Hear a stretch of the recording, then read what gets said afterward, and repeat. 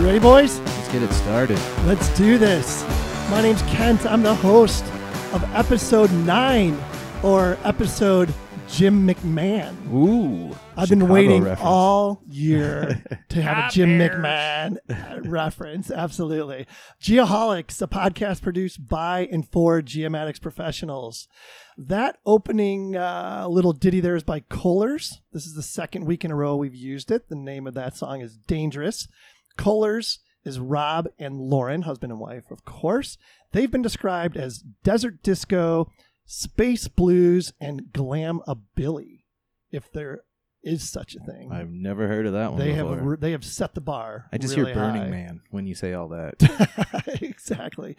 Paste Magazine says Kohlers play their unique blend of 70s glam rock, 90s grunge, and twangy country with every inch of their body. And that is definitely the case for Lauren. Well, she's dancing on the drum, you said. Dancing. She's everywhere, man.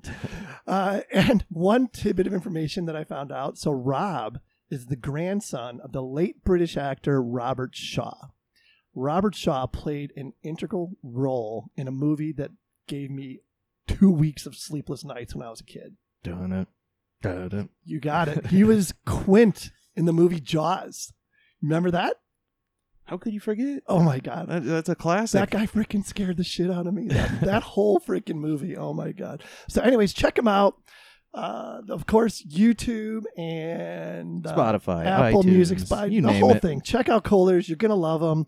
And we're so lucky to have them as in our stable of bands, our podcast bands. So, all right, here we are. We are, of course, here in Studio One, the global headquarters. That is not false advertisement. We went from international to global. Huh? This is the global headquarters of the Geoholics here at Social Hall. And this is pretty exciting. Tonight, we have a guest from Social Hall to tell us what they have going on. The lovely Megan, who is the marketing and events manager at Social Hall, is here to talk about what's going on. Megan. Thanks for having me. Thanks for being here. All right. Well, just to let you know, I know that Kent and crew have been doing a great job of plugging Social Hall for the last few weeks, but I want to get you up to date on things going on. We have a Halloween hangover party the day after Halloween because we don't want to compete with everybody else. So we've got great food specials, drink specials, some contests, and of course, Carol Pacey and the Honey Shakers that start at 8 o'clock. Kent is excited about that. And we actually are also a top shelf Coyotes bar. And what that means is that if the Coyotes are on the road and you want to come out to Social Hall and watch the Coyotes, you check in on the NHL app and you get points. And however many points you have, there's all kinds of prizes. And we're going to be doing some giveaways as well. So come on in when the Coyotes are on the road and visit us and check in. Fantastic. Anything new on the menu? We don't have anything new yet, but we did go ahead and get a giant smoker. So soon on the menu will be some of Chef Jason's ribs, which we all know are great. So they're going to come back and be on the menu, and then we're going to test out a few other things. And I think during that Halloween hangover party, we're going to have some special smoked meats and different things. So hypothetically, this is a big if peanut butter and jelly wins the sandwich of choice, do you think Jason can use the smoker and come up with a peanut butter and jelly smoked something? Is that realistic? Some bacon, maybe? I think so. Yeah, smoked bacon, of course. And I don't know. Have we ever tried smoking peanuts for the peanut butter? How about making homemade smoked peanut butter? It's $1 million idea. There you go. It's $1 million. I just want 50%. Just stop recording now. We gotta start over. I don't know if Chef Jason is really going to be buying off on this, but he loves Sloppy Joes, so I think he's pulling for that. We'll see what happens. We got 2 more episodes, and there's going to be a winner, and we're going to put Jason on the spot. So we could do like a smoked peanut butter and jelly drink as well. Something. Yeah. I'm sure the bartenders can come up with that. Guys will whip something up, I'm sure. Absolutely. Fantastic. Well, thanks again for allowing us to be here in Studio One. We appreciate it. Thank you. Yep. Have fun. Thank you. Also, something else I need to mention. We have a new friend of the show, that being rplstoday.com. If you guys have not checked out this website, as soon as you're done listening, I would say drop what you're doing and go there, but I don't want you to drop what you're doing. Just don't turn us off. Don't turn us off, yeah. Finish our show and then go to rplstoday.com and check out this website. It is a catch-all for surveyors and geomatics professionals in general. They have, some, I don't want to say chat room. I don't even know if they have chat rooms anymore. Chat board of some sort. Something like that, but it's monitored, which is fantastic. That's something like Jake would know the proper name for. A forum, maybe, I was thinking? That's probably more That's accurate. what the kids call it these days. Yeah, I think a forum, like a public forum. Yeah, there you go. Yeah, no, that's why we have Jake. He makes he makes me sound dumb, but he's smart, so that's good. He's good for the kids. He's good for the kids, yeah. So, but it's super great website, tons of amazing links on there, and the public forum I think is invaluable.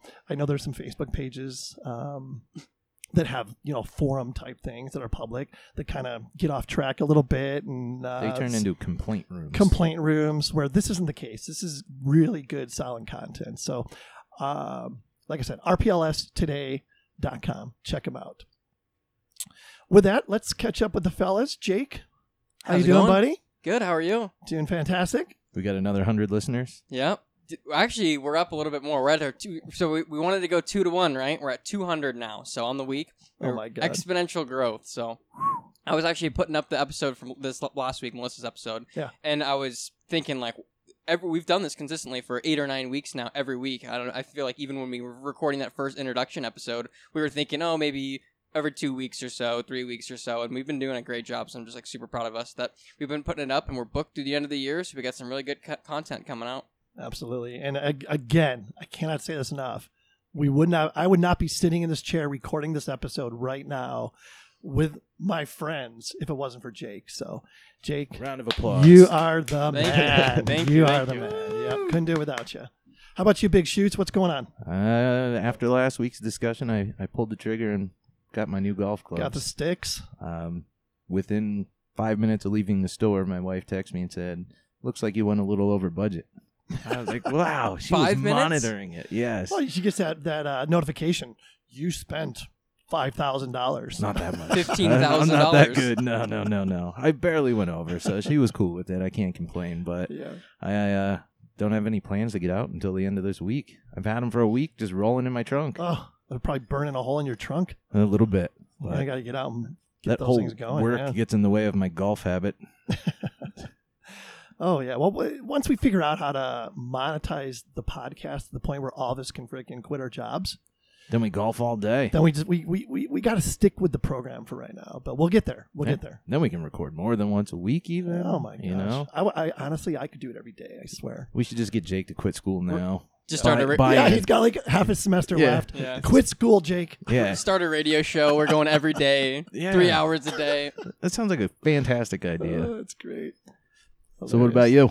Oh gosh, let me think. What's new? Oh, yesterday, as a matter of fact, I got tickets to my favorite show on Hulu, Letterkenny. Ah. There's a U.S. tour, and of course they're coming through Phoenix. So I got on there like right when tickets are going on sale, and got Megan and I, the lovely Megan, I'm sorry, Front a row couple center? tickets. No, get this: the first 15 rows were anywhere from $225 to $175 a ticket.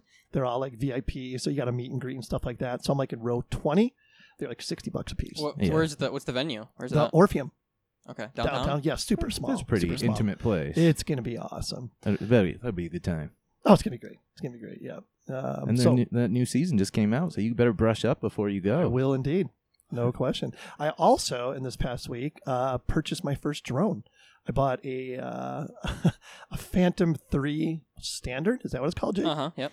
Off a buddy of mine. Barely used it, so it's in like new condition. Got a really good deal on it, of course. But I figured, just something to mess around with. So I'm kind of excited to get going with that. And Jake's going to give me some drone lessons. As soon as you crash it, we'll have a good story to tell everybody. Yeah. Safety share, maybe. Yeah. Right, safety share, good one. Speaking of safety shares, this week's safety share is 7 reasons site accidents happen. So I came across this sometime throughout the past week, and I'm going to summarize it, but here are the 7 reasons that site accidents happen. First, taking shortcuts. Of course. Yep. Being overconfident. That's a huge one. Having incomplete instructions. Poor housekeeping. ignoring safety procedures. I feel like that would be the biggest one. That's a big one. Mental distractions, I think, is actually probably the biggest one. Cell phones, just, thinking about things you got going on at home or what you're doing after work or whatever.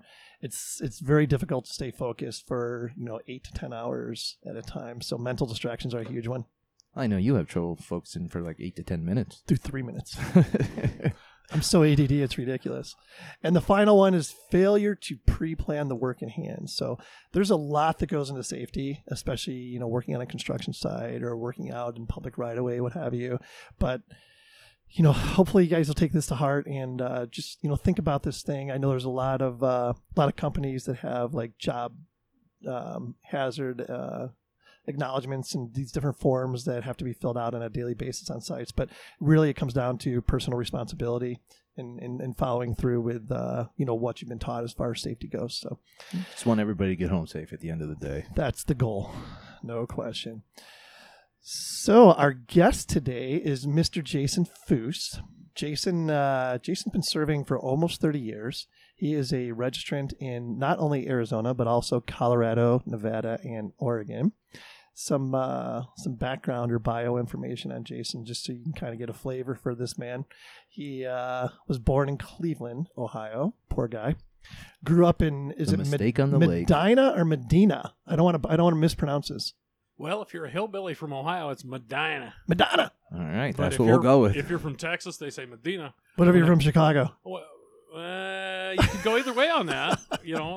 When I moved to Colorado, it was funny because every job application I had, it was, "Oh, you went to Medina High School." I'm Medina. like, "No, I went to Medina." So Medina, Ohio, is where he claims to have grown up. He has taken a number of credits from University of Akron. Yes. Now you got me doing the slang thing. Nothing worth notable. Yeah, and he definitely wanted to make sure that we plug the outstanding ABET accredited surveying and mapping program there. There's fewer and fewer of them, so definitely make note of that. Land surveying is his first passion. Jason has invested his life into the advancement of our profession. He writes for the American Surveyor magazine and studies case law in his spare time.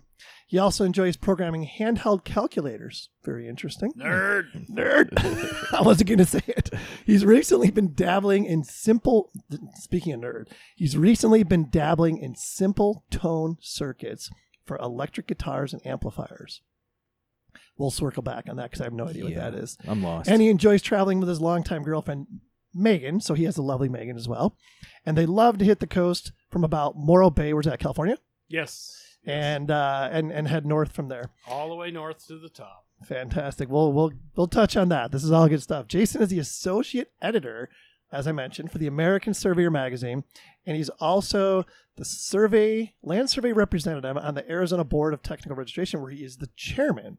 So this is pretty cool. Coincidentally, of course, we had Melissa Cornelius, the executive director of the Arizona Board of Technical Registration, on last episode, and now we have Mr. Foose, the chairman of the board. So I think what happened, heavy hitters. I think happened. I think that Jason found out that Melissa was on, and he got a little jealous, and he's like, "I want to come on. I got to get on there." Ran all the way down here as quickly as he could. Not at all. Yep. So his favorite. It even gets better. His favorite sports team is the Cleveland Browns. Oh my goodness! If suck had a color, it'd be brown. It'd be brown. Okay. I'm just glad Odell's stuck there. Oh my goodness! And finally, he drives a hybrid. What do you drive? Hyundai Iconic. Oh, really? Yeah. Okay, I know exactly what you're talking about. And he digs Volkswagen Beetles. Do you have one? I don't yet. Have you had one? I've had several Volkswagen products, but not a Beetle, and I think that's what I got my eyes on next. That's awesome. I did have a Porsche 914. I love him. Yep, and then with that, he had a Porsche 914 that he loved and was slowly restoring when it caught fire during a ride. Is that okay? He said, "Well, a second." He said it was the coolest sight he ever saw while crying. Is that the one they called the Widowmaker or something? Or is that the 914? I'm not sure about that. All I know is fuel lines are very important in an air-cooled product. So you want braided fuel lines. So here's my safety tip to all the kids out there in TV land. Get braided fuel lines on your Volkswagens, man.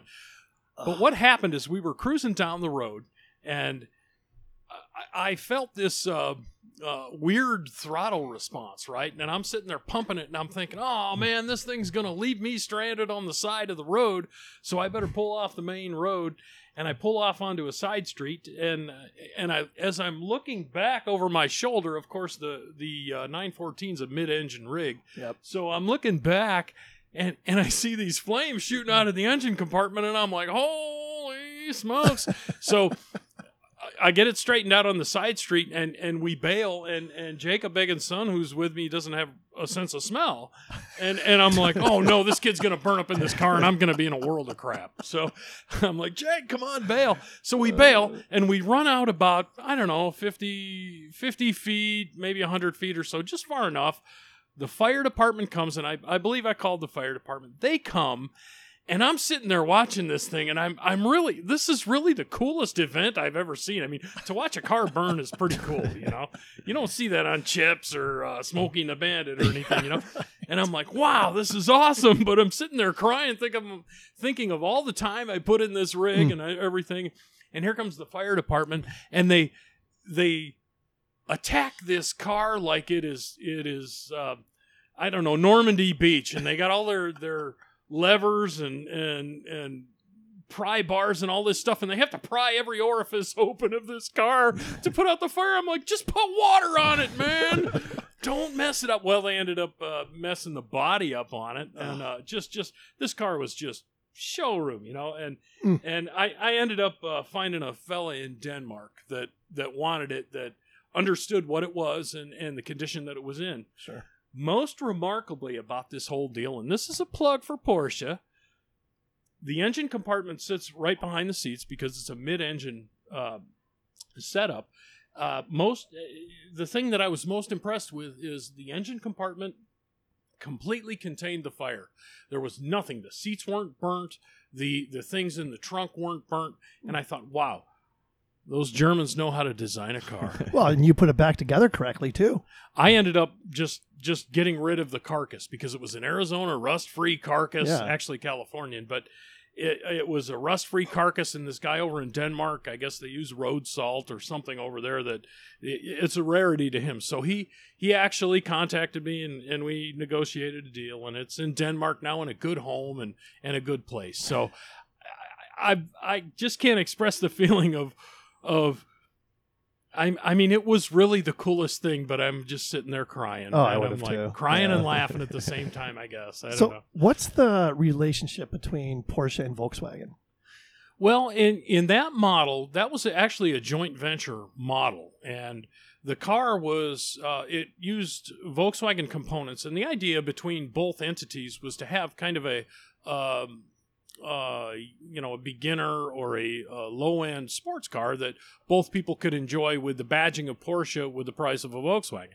So they kind of cross-contaminated, I guess, if you would, components. And it was a Porsche motor, but it had some Volkswagen elements to it. And you probably could swap all of the components from one or the other. So it was a very universal piece for both Porsche and Volkswagen. According to the accounts that I read, the management of both teams did all this work on a handshake, and somebody died, and the handshakes kind of faded away, and so that's what was the terminus of the 914 model, which is really just a different model for Porsche and a different model for Volkswagen. So you know it's so funny. Even when he talks like a surveyor. Did you hear him use the term terminus? No, I missed that one. He just said terminus. He said terminus. That's great. He sticks with it. He sticks with it, yeah. On and off the 24/7, this guy. You know, I can't shower that off of me. You know? I mean, really. So speaking of land surveying, which is why we have you here, of course, take me back to the beginning. How did this start? How did you get into land surveying and making it a career? A long, long time ago in a galaxy far, far away. Right? Yeah. Well, this place is called Medina, Ohio. And it's worse than anything you've ever seen in Star Wars. Actually, it's a beautiful community. I had at a young age I was enlisted in the Army National Guard, and I went and did my commitments with that, and so at a young age I was introduced to the title insurance business from a local friend, and she employed me at her title agency to research titles. And I started researching titles, and I'm like, wow, this is kind of a cool job. You get to put together a chain of title, and you get to look at legal descriptions and analyze them and see how they all fit. And then the end product is the title insurance. And I really enjoyed the elements of the title insurance business that pertain to land surveying. The geometrics, the geodetic end of it, the chains of title. I didn't really care for, and now Medina's kind of a small town, so I kind of knew the people that I was examining their titles for. One of the things you have to do in the title business is kind of look at things like probate records and they call it common pleas court, which would be Superior Court in Arizona. But you look at when people get divorced, and you look at tax liens and things like that. Kind of the things that we don't like to promote about ourselves, kind of the bad side of people. And I didn't like looking at that stuff. So the parts of the title insurance business that I liked were directly related to surveying. So I'm in this old courthouse that's, the thing was built in 1818 or something, very early in our history. And I work in this courthouse every day, and I work with a group of catty old women, and I'm like, I don't really like this part, this is kind of sucky. But I'd see these dudes walk in every day, and they were tan, and they had blonde hair because they were outside working, and they'd wear cutoff shorts and work boots, and I'm like, yeah, man, all the chicks look at them, so I want to be that dude. Right? So they were surveyors, right? And they would do these, they call them mortgage identification surveys there. And they're kind of a rudimentary service that the surveyors provide for lenders. We don't have that in Arizona, but it's something that many states have. So I'd see these dudes all the time, and I'd start talking to them and developing a rapport. And so that started to interest me. So what I did, I had the good fortune of just kind of being at the right place at the right time. The county surveyor of Medina County, Fred Borman, had kind of migrated into a position where he had a private practice, so he went into a technical position at the county. So he had the opportunity to kind of take me under his wing, and in the evenings and on the weekends, I would go work for him, and we would do jobs for him, and he had a very specific market. He didn't go out and do anything that he could. He only did jobs that required very in-depth title analysis and a long historic chain of title and a very in-depth boundary surveying, and he would do these projects that were really focused on. In fact, one of his primary clients were an Amish community. So these were people they're not, your typical Arizona developer that just wants to turn this stuff over. These were people that were very concerned about the land because they were buying the land for the purpose of holding the land and carrying the title and doing some things that were a little different than what we see today in the modern or the contemporary land development environment. So Fred could spend the time with them, and being a low overhead operation, he could attend to their needs in a legal way.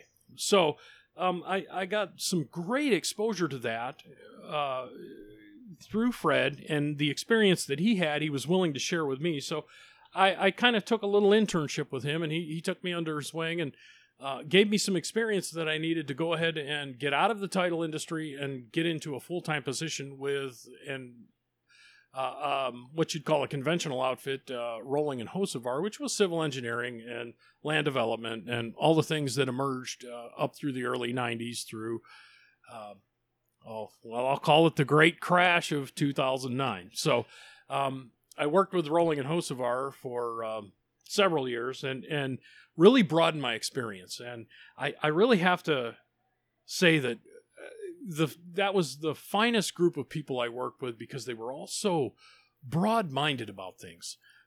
They weren't afraid of GPS. They weren't afraid of any technology. They embraced technology. In fact, our owner was one of the pioneers of a GIS system in our local county, and he encouraged the county commissioners to adopt a GIS system. So this is how forward-thinking Charlie Rowling was.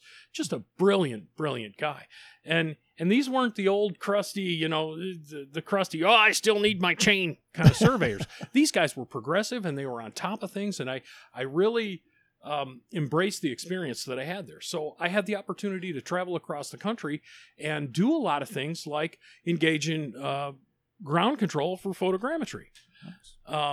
And do mapping projects and utility route lines and whatever there was. So this was just a very an open-minded scenario, and it was probably the greatest experience of my life professionally at that time, because it exposed me to as much as I could be exposed to, rather than just a narrow little genre of you're going to do boundary surveys and our clients are these three, lawyers and attorneys in town.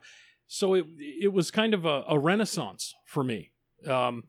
And we always embraced technology, and we always looked at the things that we could do. So it was, I'm just very fond of it, and I'm very fond of the opportunity to have worked for and known Charlie Rowling, because his mindset was like that. Now, Charlie has since passed, and he probably would have been in his late 70s or 80s about now.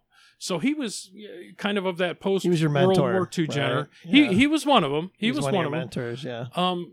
But he, I think the point is that he was far beyond what I perceive our profession as. He was always looking forward. Always. Yep. Always. What can we do to make this better? And that's been kind of ingrained with me.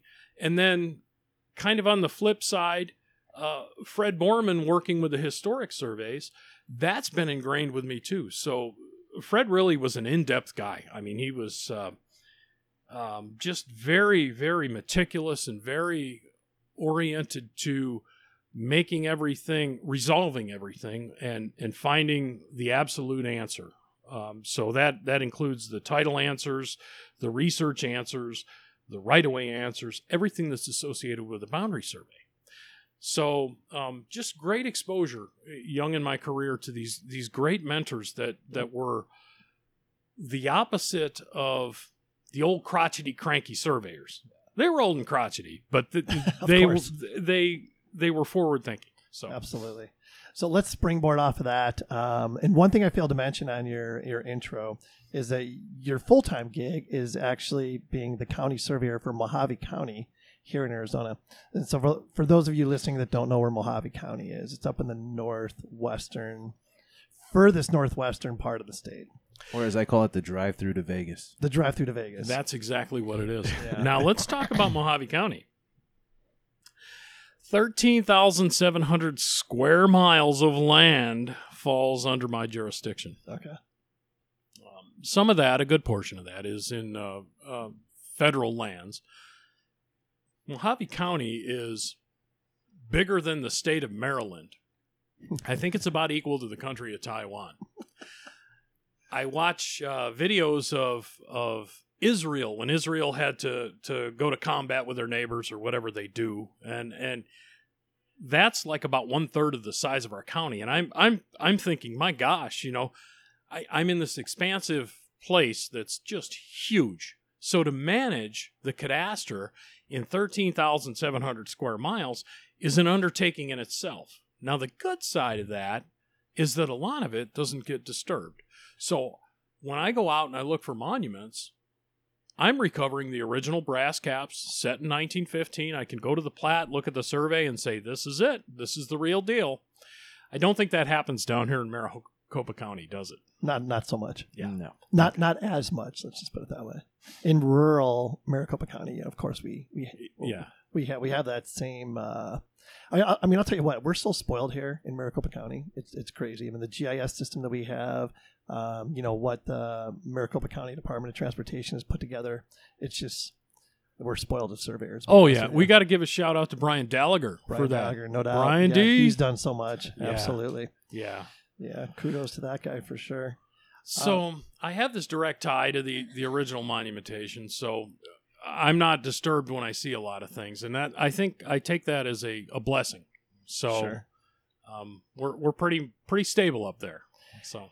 Yeah. So it sounds like your early introduction to surveying, the mentors that you had, that all set you up really well for the position you're in right now. Not only being county surveyor, but even, having that knowledge or that insight helps you with your role with the BTR. Oh, most definitely. I think that experience. Yeah, I've kind of formulated a thought in my head. As a kid, I played guitar. I was in garage bands and things like that. And all my guitar teachers would always say, the more people you play with, the better you're going to be. It doesn't matter if they're good or bad, whatever. You're going to be better if you play with them. And I believe that about surveying, too. I think that the more people you interact with professionally and even as your job, if you were to change jobs frequently, I think that isn't necessarily a bad thing in the surveying profession, with some caveats. But I think that diversity is very important in your experience base because you see the good and the bad of everybody, and you can kind of filter that out and let the cream flow to the top, so to speak. Yep, no question. And I mean, you've done really well as a surveyor. You've made a great career out of it. Unfortunately, our profession is going through, a time right now where there seems to be a decreasing number of people getting into the profession. The need for surveyors isn't going away.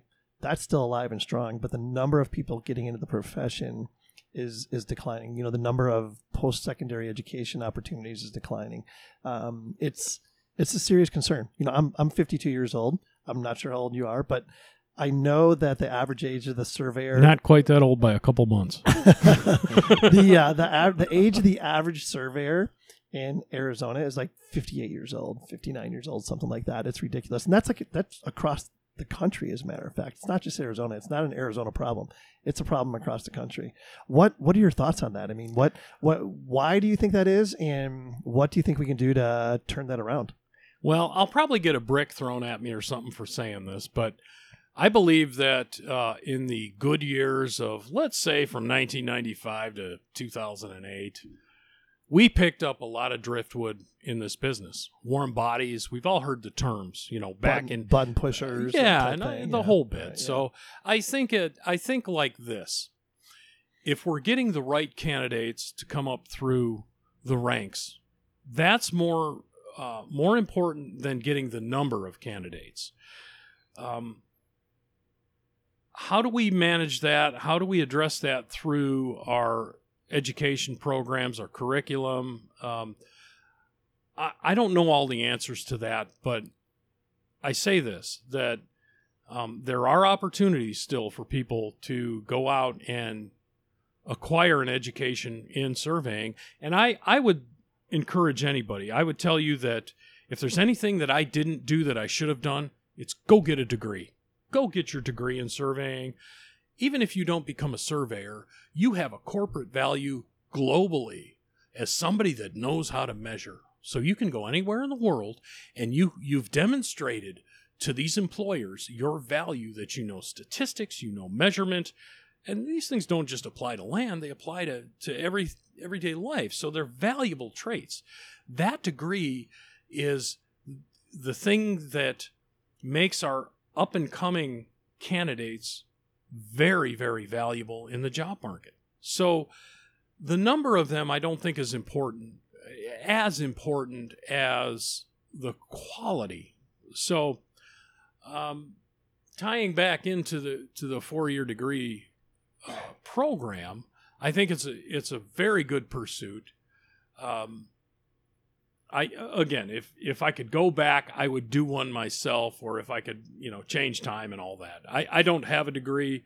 I've got a few credits, but I think that's the future of our business. We don't need a bunch of surveyors anymore. Let's face the fact. It used to be that 8 guys out in the field would drop data off to one guy in the office, and that one guy in the office would process it. Things have changed. Now it's 8 guys in the office are needed to process what one guy in the field can produce, and we can thank technology for that. And I have no problems with that. I'm good with that. I don't care what tool we use to measure with. We're measuring.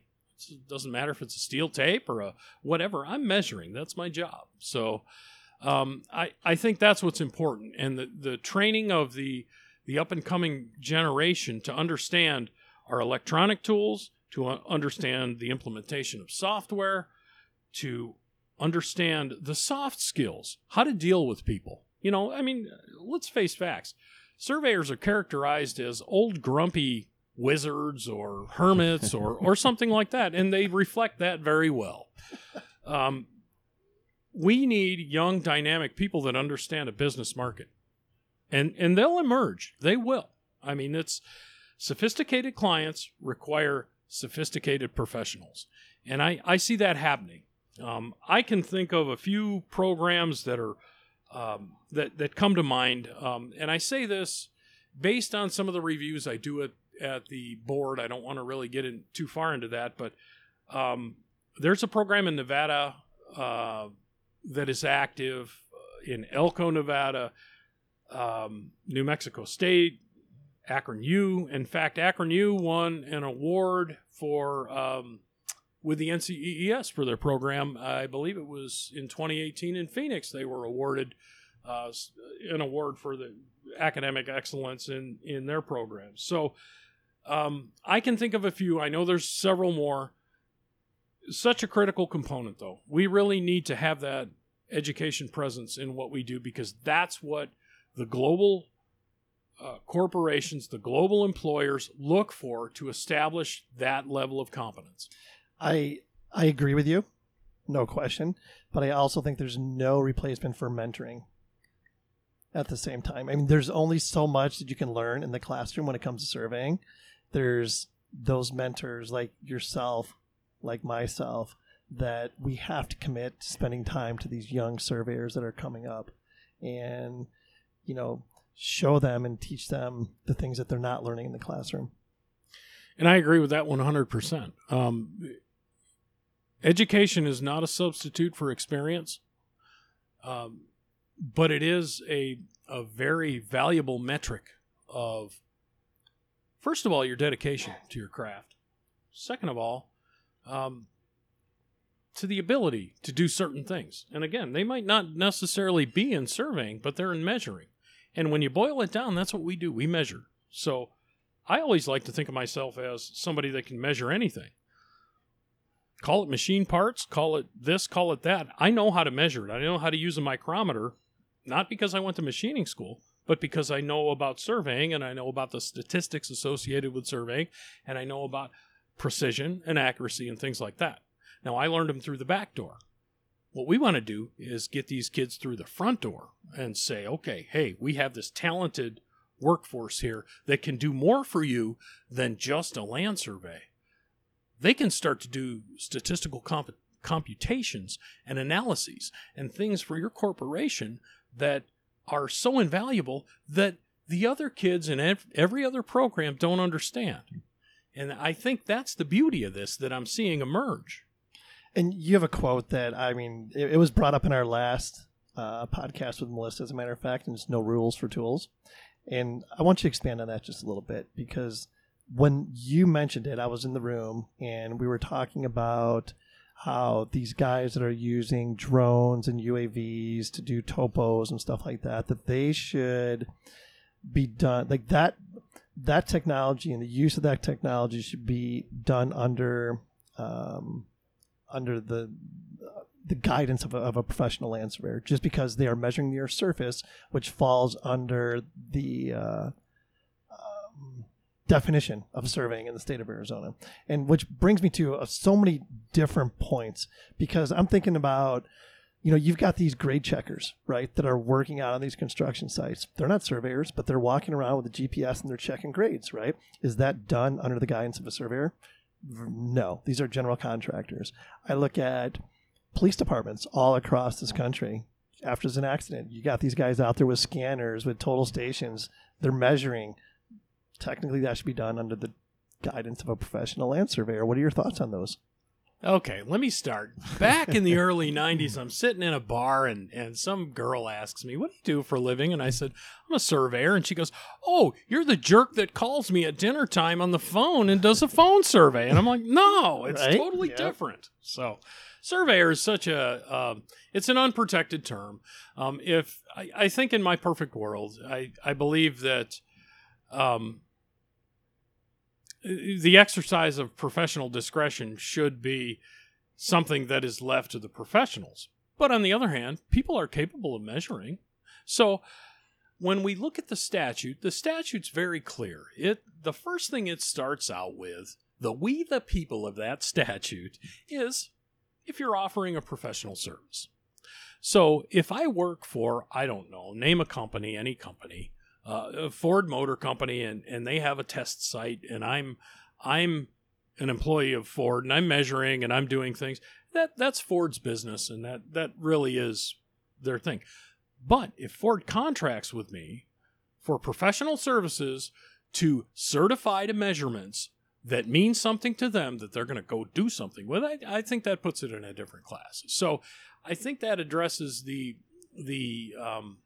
statute and where we sit with that, as far as, because I've heard comments before that, oh gosh, if you're out there building a garden, you're surveying. Well, you're really not. You're not offering a professional service. So let's leave that at that. So I mean, it boils down to public safety, right? It really does, and that's what we're looking at. If I am promoting myself to the public to say that I'm professing, that's the word, I'm professing to the public that I can make certain measurements, and I can make them with a certain level of accuracy, and I can analyze data. And that's the part that a lot of people forget. It's more than just measuring between points. It's the analysis of data, record information, things like that, compiling an evidence package that's acceptable or suitable or meets a certain threshold to be presented in court. I mean, ultimately, that's what a boundary survey is. So I think that's the important factor there. Anybody can go out and measure between 2 points, but they might not necessarily have the benefit, the skills, or the knowledge of understanding how land titles interact and how monuments interact. So going back to your point of rules for tools, that was something I said. That is a quote I borrowed from Robin Petzel of the Florida board, and he might have borrowed it from somebody else. I don't know, but it just resonated with me when he said that. And I said, yeah, that's right. I mean, I can't go out and regulate ropes, right? But geez, if you're Egyptian and you're over there measuring the Nile Delta, oh, should I be down there picking on you? Hell no. So I think that's the importance of it, and that's what the rules for tools thing is about. If somebody's using a drone for a specific purpose, and that purpose is contained within whatever their sphere of influence is, they're doing it. It's the same as a Stanley tape measure I buy at Home Depot. There's no difference. So rules for tools really applies. It just applies to everything that we do, the normal stuff that we do. So when you're offering the professional service, that's the thing that we're interested in, right? That's the thing that we do, Kent. I mean, you and I we offer this service, and that's what the public expects. They want us to be competent with what we're telling them. So kind of a simple deal in my head, really. I probably talked way too long on that. Oh, no, I appreciate it, because when you said the rules for tools quote, I was like, that really struck a chord with me. And I mean, I think about it all the time, and it's dead on. I agree. It really is. And that's the strength of the resonation it had with me when Robin said it the first time I heard it from him. And I'm sure it came from somewhere else, but that should be a commonplace notion in all of our heads. So am I anti-drone? No, I love drones. I think they're cool. They're the most advanced piece of measuring equipment we have now, and I think they're great. Will they do what I need them to do? Yeah, in some applications. In some applications, they won't. I do I have done a lot of different work that may not necessarily be automated. So I've got to get in there by hand and make some manual measurements, some things that I'll pick on my Arizona registrants here. Arizona registrants, there's some occasions where guys just own GPS and they go out and they work in environments where GPS is completely suitable for their needs, and that's their measurement tool. Fantastic. Use it and be productive and protect the public. But there's occasions where you get into tree canopy where you might need a total station, or you might even need to use a tape measure. So whatever tool we have, that's immaterial. It's the measurement that we make that we certify to the public that's the value of what we do.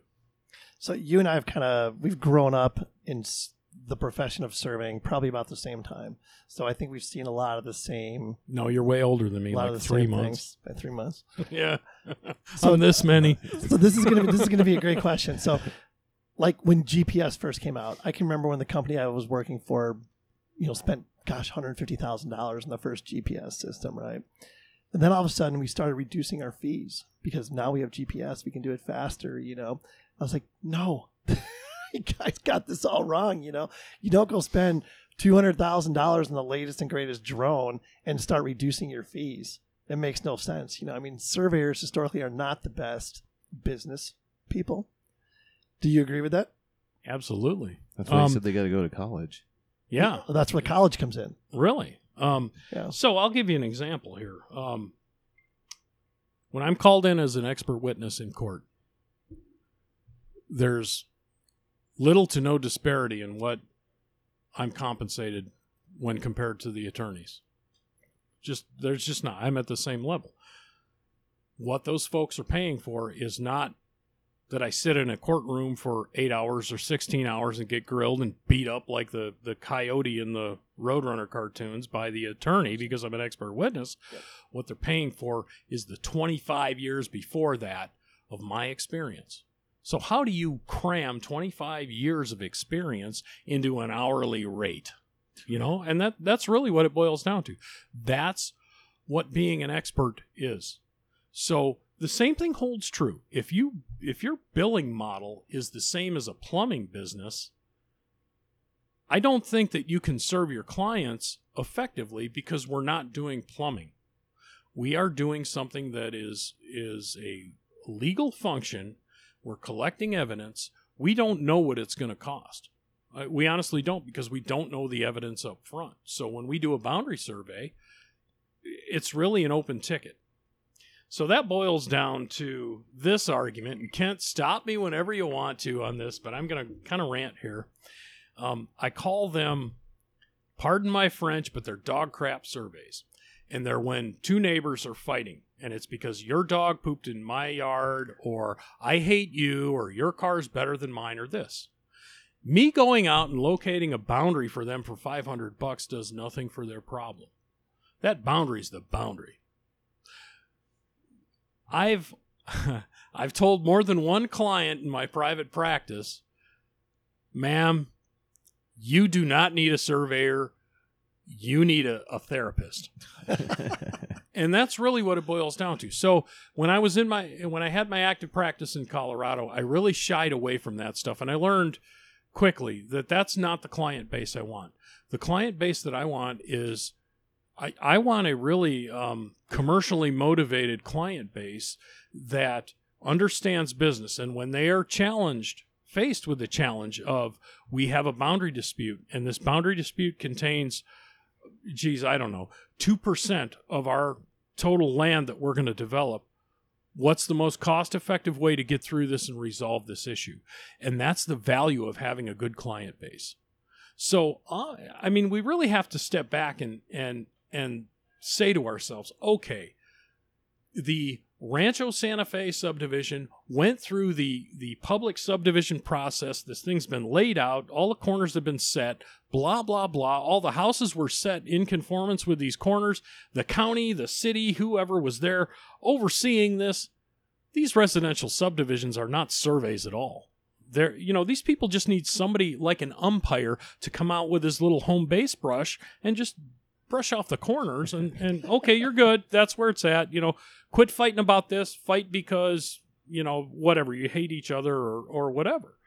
So going back to my point, And this ultimately ties back into the education thing and what we were talking about several minutes ago.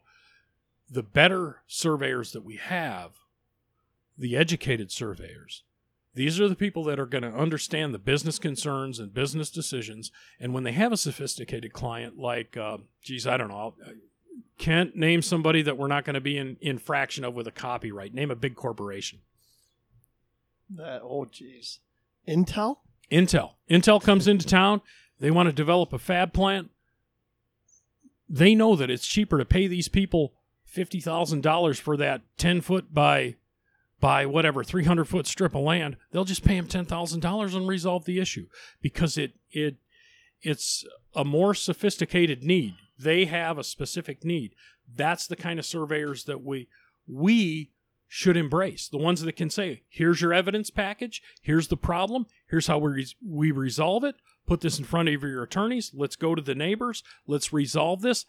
After it's resolved, we'll file a record of survey when it's finalized. When the authoritative parties, which by the way are the owners, not the two ding-a-ling surveyors, and that's ding-a-ling with a capital D and a capital L, the owners are the authoritative parties. When they come to an agreement, that's when I'm going to issue my final boundary survey. And those are the kind of sophisticated boundary folks we need. The programs that I look at, that I have the benefit and the opportunity to look at through the BTR, are employing, when you look at their programs, you'll see in their curriculum, you'll see that they have boundary dispute issues. So they're on the right track. They're saying, you need to know the legal end of this. And I think that's critical to this. I don't think that it's important or as important that a guy can go out and physically measure to the 100th every day, the same time, the same way. He needs to understand the legal concepts between the title, he or she. And that's the important factor. And if there's a weakness in curriculum right now, I think that would be it. I don't think you need to spend a lot of time on geodesy. I think you need to spend some time with, and I say that because geodesy is pretty much automated now, right? We have computer models that can make a circle and a spheroid and an ellipsoid and all that. So we need to look at these legal concepts. So if in the future as we advance, I would look to these curriculum to develop and bolster and enhance the legal ends, the title end, the land ownership end of things, so that the surveyor's prepared to deal with this stuff rather than just walk out and say, here's the number, here's your slice of bread, and that's it, and walk away. That's like pulling a pin on a grenade and throwing it in a room. Exactly. Garbage. I mean, there's the common sense comes into play at some point, right? Yeah. So I have two more questions for you. Okay. Right. The first one is, and now there's, I think I mentioned this earlier in this episode, but there's a number of survey-based Facebook pages, right? There's one in particular called The Field Crew. Okay. Are you on Facebook? I am not. Okay. I think I do instant messenger on my phone, kind of, but I really kind of gave up on that because of the... Yeah. I looked around and I said, really nobody cares what I say, so that eliminates that. Well, but I didn't like the political tones that. So there's a Facebook page called The Field Crew, and it's a great idea. I mean, kudos to Michael Platt who put this together. I posted on there. Gosh, I think it was Wednesday. It's a great resource for us for content. So I posted this question on there. Do you think that surveying is a profession or a trade? What are your thoughts on that? Wow. Silence, pause, whatever. To me, surveying is 100% a profession. I make it that. To others, it really is a trade. There are people out there that think that their job is to go out and physically measure and that's it. Those folks are dying. They're dying because technology is phasing them out. These are dinosaurs walking into the La Brea tar pits and just falling into this tar and just dying. And they really are, because the what do I want to say? The pride behind the measurements is gone. 40 years ago when guys had to pull chains and turn transits and double angles and do all that kind of stuff. There was pride in that, and there was truth in that, and you had to be better than everybody. Machines have taken that over. The measurements are the smaller part of what we do now. So it really is emerging into a profession. So much so, and I've got a little story here. This is a CFED story. I ran into a CFED. Now, I deal with every state board in the country and the ones that are affiliated with NCEES that are outside of the country. So I'm dealing with all the regulatory boards. I meet this fellow from Washington, and his name escapes me right now. Registered land surveyor. He's a land surveyor member on the board. And on his name badge, it said CFED. And I went up to him, and I've just never embraced the CFED program because I don't work on federal lands. I believe that you need congressional authority to do that, and I don't have that as the county surveyor, by the way. So, but anyways, I asked the fella, I said, well, you're a CFED. How has that training benefited you? And he said, well, I learned a lot from it, and I paid my money, and it's a good thing. And I said, okay, what do you do with it? Do you work on the reservations? Are you out doing the survey on the Indian reservations like the BLM told us was going to happen? And he said, no. This is what I do with it, and 60% of my business is based on the fact I have a CFED. My ears perked up. I'm like, tell me, my friend. Let's hear what he does. And this is really cool. I'm intrigued by this. Now, this is in the state of Washington, and there's a lot of tribal lands. The tribes go out, and they acquire property. And they'll acquire titled property, stuff that you and I own. It's got a title insurance report with it, the whole bit. It could be Torrenized land. It could be whatever. They acquire that property. They buy that property, and what they do is they vacate the title to it. And they do it honestly, and they do it openly, and they do it with good intention. And this is a pure act here, and this is what I really like. So they'll buy, I don't know, let's call it a section of land. They'll buy that land. They want to incorporate it into their tribal lands. What they're doing is they're removing it from the chain of title. They're like, you would call it money laundering if you were in the mafia or something, or a bad businessman or something. But they're laundering this title. But they're doing it honestly. They're not hiding anything. They're not cheating anybody or anything. So they hire this fella with the CFED to go out and do a title report, locate the easements, find the stuff that's going to give us problems when we go to vacate this title.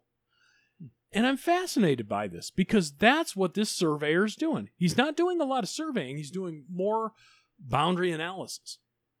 And 60% of his business is from that. And I said, that is cool. And the whole process is cool, by the way. I think it's cool that a tribal entity can, they're reverting the title back to what I would call a prenatal state of title. We are used to something with a patent, and it's patented and it's good and that's it forever. These guys are undoing that somehow.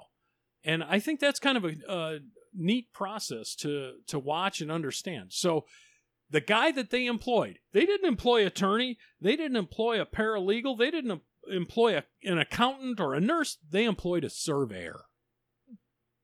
Remember that. There's more to this game than putting stakes in the ground. Absolutely. So they just take the land off the grid, basically? Well, they do. What they're doing, they're taking it back. They do it legally. Mm-hmm. They do it legally. They follow what we'd call the process of English common law, and they erase the title. So if you had a pipeline easement across there, or a driveway easement, or if you had a piece of title in there, they would pay you completely for it, and they cleanse the title, they expunge the title almost, and they do it in the right way, the way that. I'm kind of impressed because I'm not sure that our federal government always thinks this way. And these tribes are doing this. They're doing everything right. And I thought, wow, that's cool, that they're doing that. So what they do is they assimilate that land back into theirs. So it's kind of really a neat process. But again, they didn't call a lawyer. They called a surveyor. I think this goes back to common sense. Yeah. Well, I mean, why couldn't they call a title company to do this? Right, yeah. But this guy had a CFED, so he had something that was attractive to them, something that was interesting, that elevated his credentials. Yeah. So you've clearly done a whole lot. Sounds like you've worked for a decent company that you are very fond of. You owned your own business in Colorado, you said? I did. And now you're working in the public sector. Yeah. So you run the gamut. I have. If there was something you could go back in time and tell yourself when you started all this, what would you say? Off the cuff, get a degree. And I had that opportunity. My boss, Charlie Rowling, my great mentor, said, I will send you to Columbus, Ohio, which I lived in Cleveland, 100 and some miles north. And he said, I'll pay for your degree. I was afraid. I was afraid that because I had to work, I wasn't in a scenario that's comfortable now where kids are 26 and 27 years old going to school and everything's handled. I had to always kind of take care of myself for personal reasons. But I was always afraid that I couldn't keep up with working 8 to 10 to 12 hours a day and then going to school with whatever. I look back in hindsight and I think that was a foolish decision on my part because I probably should have trusted Charlie more because I think he would have nurtured me through it. And that's probably the fallacy in my way. So I had the opportunity to go to Ohio State, and it never materialized. And so if I could change something in my surveying career, that would be it. I believe that if I had a degree right now, I might not be sitting in Arizona. I might be traveling the world. And that's the value, again, that's the value of a surveying degree. You can go anywhere in this world and say, I know this information. I'm accredited. Here's my degree. I can tell you about statistics. I can tell you about boundary law. I can tell you about chains of title. I can tell you how to measure. I can tell you how to analyze statistics. I can tell you about linear regression. I can tell you about curve fitting. You know, we think of curve fitting as, that highway curve and ADOT screwing up or Mojave County screwing up or Jason Foose screwing up or whatever. That happens a lot. Curve fitting is so much applied, though, in every business application. So all the skill sets that a surveyor gets are so applicable on a broad base. And I think that's the strength that we have. So now we have photogrammetry, which we've had for a long time. But you look at that element of it, and you're valuable anywhere in the world, aren't you? Right? Because, you're a photogrammetrist. Absolutely. So the world needs that. Now, I'm going to look at Africa here for a minute. I read these articles. I get Google News feeds that pop up about these African countries around Ghana, and they have an emerging title system. For some reason, something happened around maybe the time we were born, Kent, I don't know, 50 years ago or so, where the government went through something. Okay, and I'm not sure about it. I should study up on this. But what's happening now is they have this emergence, and they have the need for the knowledge of land surveying and title surveying. Not the guy that can go out and run the GPS and make a 200-foot square and say, there's your 200-foot square, but the guy that can research titles, because that's the backbone of all this. They're looking at their cadastre.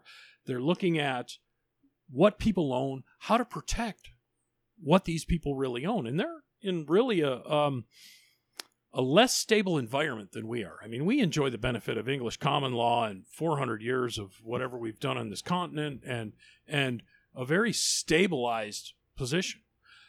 They don't have that. They could be run over by the country next door the next day. And maybe I'm a little presumptuous to say that, but they're really in a less stable environment. So they value this very much. So it intrigues me right now, and I'm looking at these nations and I'm thinking, how can I help these guys? What can I do to reach out and say, okay, folks, I'll impart my experience to you and let you know what I know to help stabilize your cadastre, because that is the foundation of our society. Neighbors getting along together, living, cohabitating, and saying, this is mine, this is yours. We all know that. Let's go on and let's do whatever we do. Sow our crops, cobble our shoes, make our guitars, whatever you do in life, whatever your pursuit is. Mm-hmm. So they're struggling with that, and they're in a position chronologically. They sit in an emerging position where we're in a more stabilized position with things like the PLSS and all of the things we've done over the last 400 years in this continent. So, It's really interesting you mentioned that because I don't know, gosh, a couple of years ago, a guy approached me and he is like intimately involved with doing that exact same thing in Mexico, just because land ownership, there's value there now, and it's there's not a system in place. There's like these 99-year leases and stuff like that, that's what people are basing the ownership on. And it's changing. It's rapidly evolving. They're catching up to, where we're at. So it's super interesting you say that. And actually offline, we'll have a further conversation because I can put you in touch with somebody who shares that same passion. Awesome. Yeah. And speaking of passion, what you're a very motivated guy. From the time I met you, I always respected you and your passion for surveying. You mentioned going back and studying case law and things like that. What keeps you motivated? Do you have and this is Ryan's favorite question, but do you have a mantra that you live by? That keeps you going? Oh gosh, mantras. Probably, and I hate to say this because it's dumb, but there's a couple that I have. The first one is, the worst part about being a pessimist is when you're right. You're so like, true. oh man, that bummer. Is so true. So I don't like to be a pessimist, and I probably tend to be. The second thing is, lead, follow, or get out of the way. Just if you don't have anything constructive to contribute, get out of the way. That's my feeling. So I probably have a few more somewhere else, but I think that's kind of where I'm at right now. I on an interactive level with folks, people, humanity. I think, well, first of all, the only saving grace about growing old is that you have wisdom. Right? I mean, you trade off a lot of crap for wisdom, and that includes sore joints and bones and waking up in the morning and not being able to do all the things, but they give you wisdom. So, okay, whatever. But I think probably just over time, the thing that I've learned and become accustomed to and value the most is understanding that, first of all, my day isn't your day. So whatever's happening in your day is not the same as happening in my day. I might be happy. I might have won the lottery. I might be grumpy. Megan might be yelling at me, and I might be distraught about that, whatever. I don't need to reflect that on you. The second part of that is that none of us are really 100% superstars. But we all have this wonderful quality that we can contribute, and whatever it is, and you have to figure that out with your team. So maybe Joe's not a good speaker, but Joe is really good at math, or Joe is very organized, or Jill is constructive in some way. Those are the things. And I go back to this example, and I think of all those World War II movies where they run up on the beach, and, it's all the American soldiers. And in the movies, the American soldiers are big and strong, and they're, they all look pretty damn good, and they're all handsome folks and all that. That's not how it was. These people are like you and us. And they're dumb hillbillies, and they're dumb this and dumb whatever. But we're all equally dumb. But together, we form pretty good teams. Really good teams. And that's the thing that we have to draw on to make that team. So here's my example of the night, and I probably shouldn't do this, but do it. That's how every good story starts. I would take 12 of him. He's pointing to Jake, by the way, not Ryan. I'm sorry. Yeah. I would take 12 Jakes, and I would win the Super Bowl. Yep. Because Jake is a hard worker. Yep. Jake is motivated. Jake wants to reach as far as he can. That's all I need. I don't need brilliance. I don't need Einsteins. If I had 12 Einsteins, can you imagine? We couldn't clean the litter box, right? But if I have 12 Jakes, I'm going to the Super Bowl because they have desire. They have passion. That's the thing that's common in surveying. Kent, you know that as long as both of us have been doing that. Yep. We are a passionate crowd. No doubt. And we need to harness that and keep that going. I think it would be 11 Jakes and a Tom Brady for the Super Bowl. Do you have some kind of drug screening program on that? I don't know where that's coming from, man. Speaking of that, All I know is we're going to have to get Jake some new headphones because those aren't going to fit anymore. his head's getting a little big. But I mean, that's No, an example. So we take agreed. who's Agreed. around us. That's our team. Let's go with our team, draw on their strengths, and we move forward. We get everybody facing the same direction, and we're marching ahead for the better of everyone, society, the public, the health, welfare, safety, all that stuff we say down at the BTR, and but just the public in general, to make a better society and a better place that we live. That's the beauty of what we do. We really are a noble profession, and our function is to stabilize the cadaster so that neighbors can go on and not have to worry about fighting with each other. If they do have a problem, they go to court and they resolve it, and it's as simple as that. So. Absolutely. So, is it that time again? We're there. Yeah, we're to that point. One last thing, Jason, is there anything? First of all, thank you so much for being here. As I said, I've always respected you, and thank you for your service. Thank you for what you do on the Board of Technical Registration. You've represented the surveyors incredibly well, and being the county surveyor in Mojave County can't be easy. So we owe you a debt of gratitude for what you do for the profession in general. And I've got another at least half a dozen things on my list of things I wanted to talk about. So my hope is that you'll come back sometime. With that being said, is there anything else that maybe we haven't touched on that you want to make mention of? I do. I want to give a plug to the Learn CST program. This thing is fantastic. I know the folks that have worked with this program. Glenn Thoreau comes to mind from New Mexico. Alan Sheaves is behind the scenes doing things with the Sheaves Media Group. So this Learn CST program really is a wonderful tool for us to develop our talent pools and to encourage people to come up through the ranks. Just a great tool. From what I understand, there's some things happening where things are coming online right now, and they're being very accessible. So what I need to do is come back to you with a full detailed report of what's happening there. So a lot of good things. I would encourage everybody to take a peek at learncsd.com and Sheaves Media. Of course, I write for Sheaves Media, so I don't know if this is a paid-for promo or whatever, but you can read me in the American Surveyor magazine. So yep, and you do amazing work. And we were Thank talking you. about it before we started the podcast this evening. That one thing I absolutely love about the articles that you post in American Surveyor is they're not really long. You can read through them in less than 5 minutes, and they're very direct and to the point. And you write exactly like you speak. So for me, that tells me that, there's a lot of passion behind that. And as far as the CST stuff goes, I'm president of United Surveyors of Arizona. We're huge supporters of the CST exam.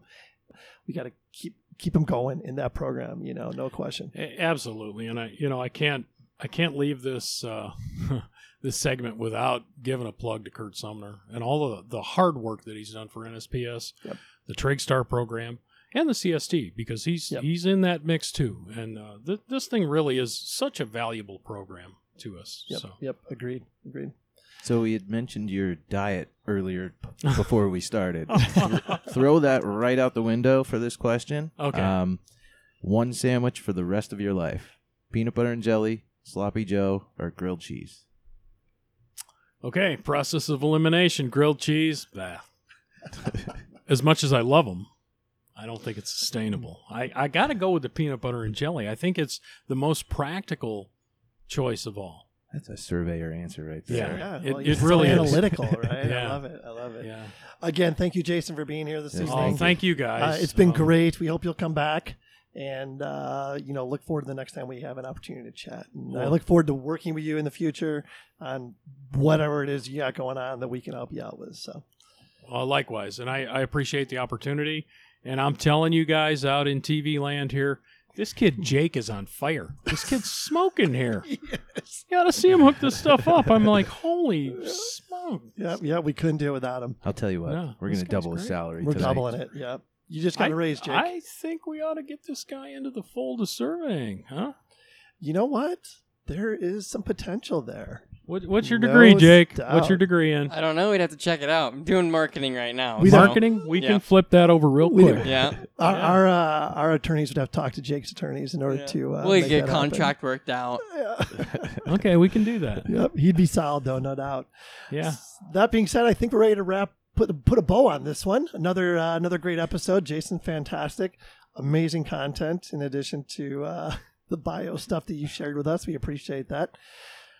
And we'd like to give a shout out once again to XYHT. XYHT. Measure Yep, This. Yep, their podcast Measure This. The NSP Podcast Surveyor Says. And of course, the RPLStoday.com website. Check those guys out. Tons of great content there. Thank you to Social Hall. Studio One's amazing. One more thing, man. American Surveyor got all their 15 years of content archived today. You can get online and see the last 15 years of our magazine. What's that website, Jason? Ameriserve.com. Go there, check that out. Ameriserve.com. And check out the It's Geoholics. all there. Geoholics.com. Facebook, Instagram, Facebook, Twitter. Instagram. We're everywhere now. Our downloads are proving that. And of course, Kohlers with Dangerous. Thank you so much, everyone. Until next time, be safe. Peace out.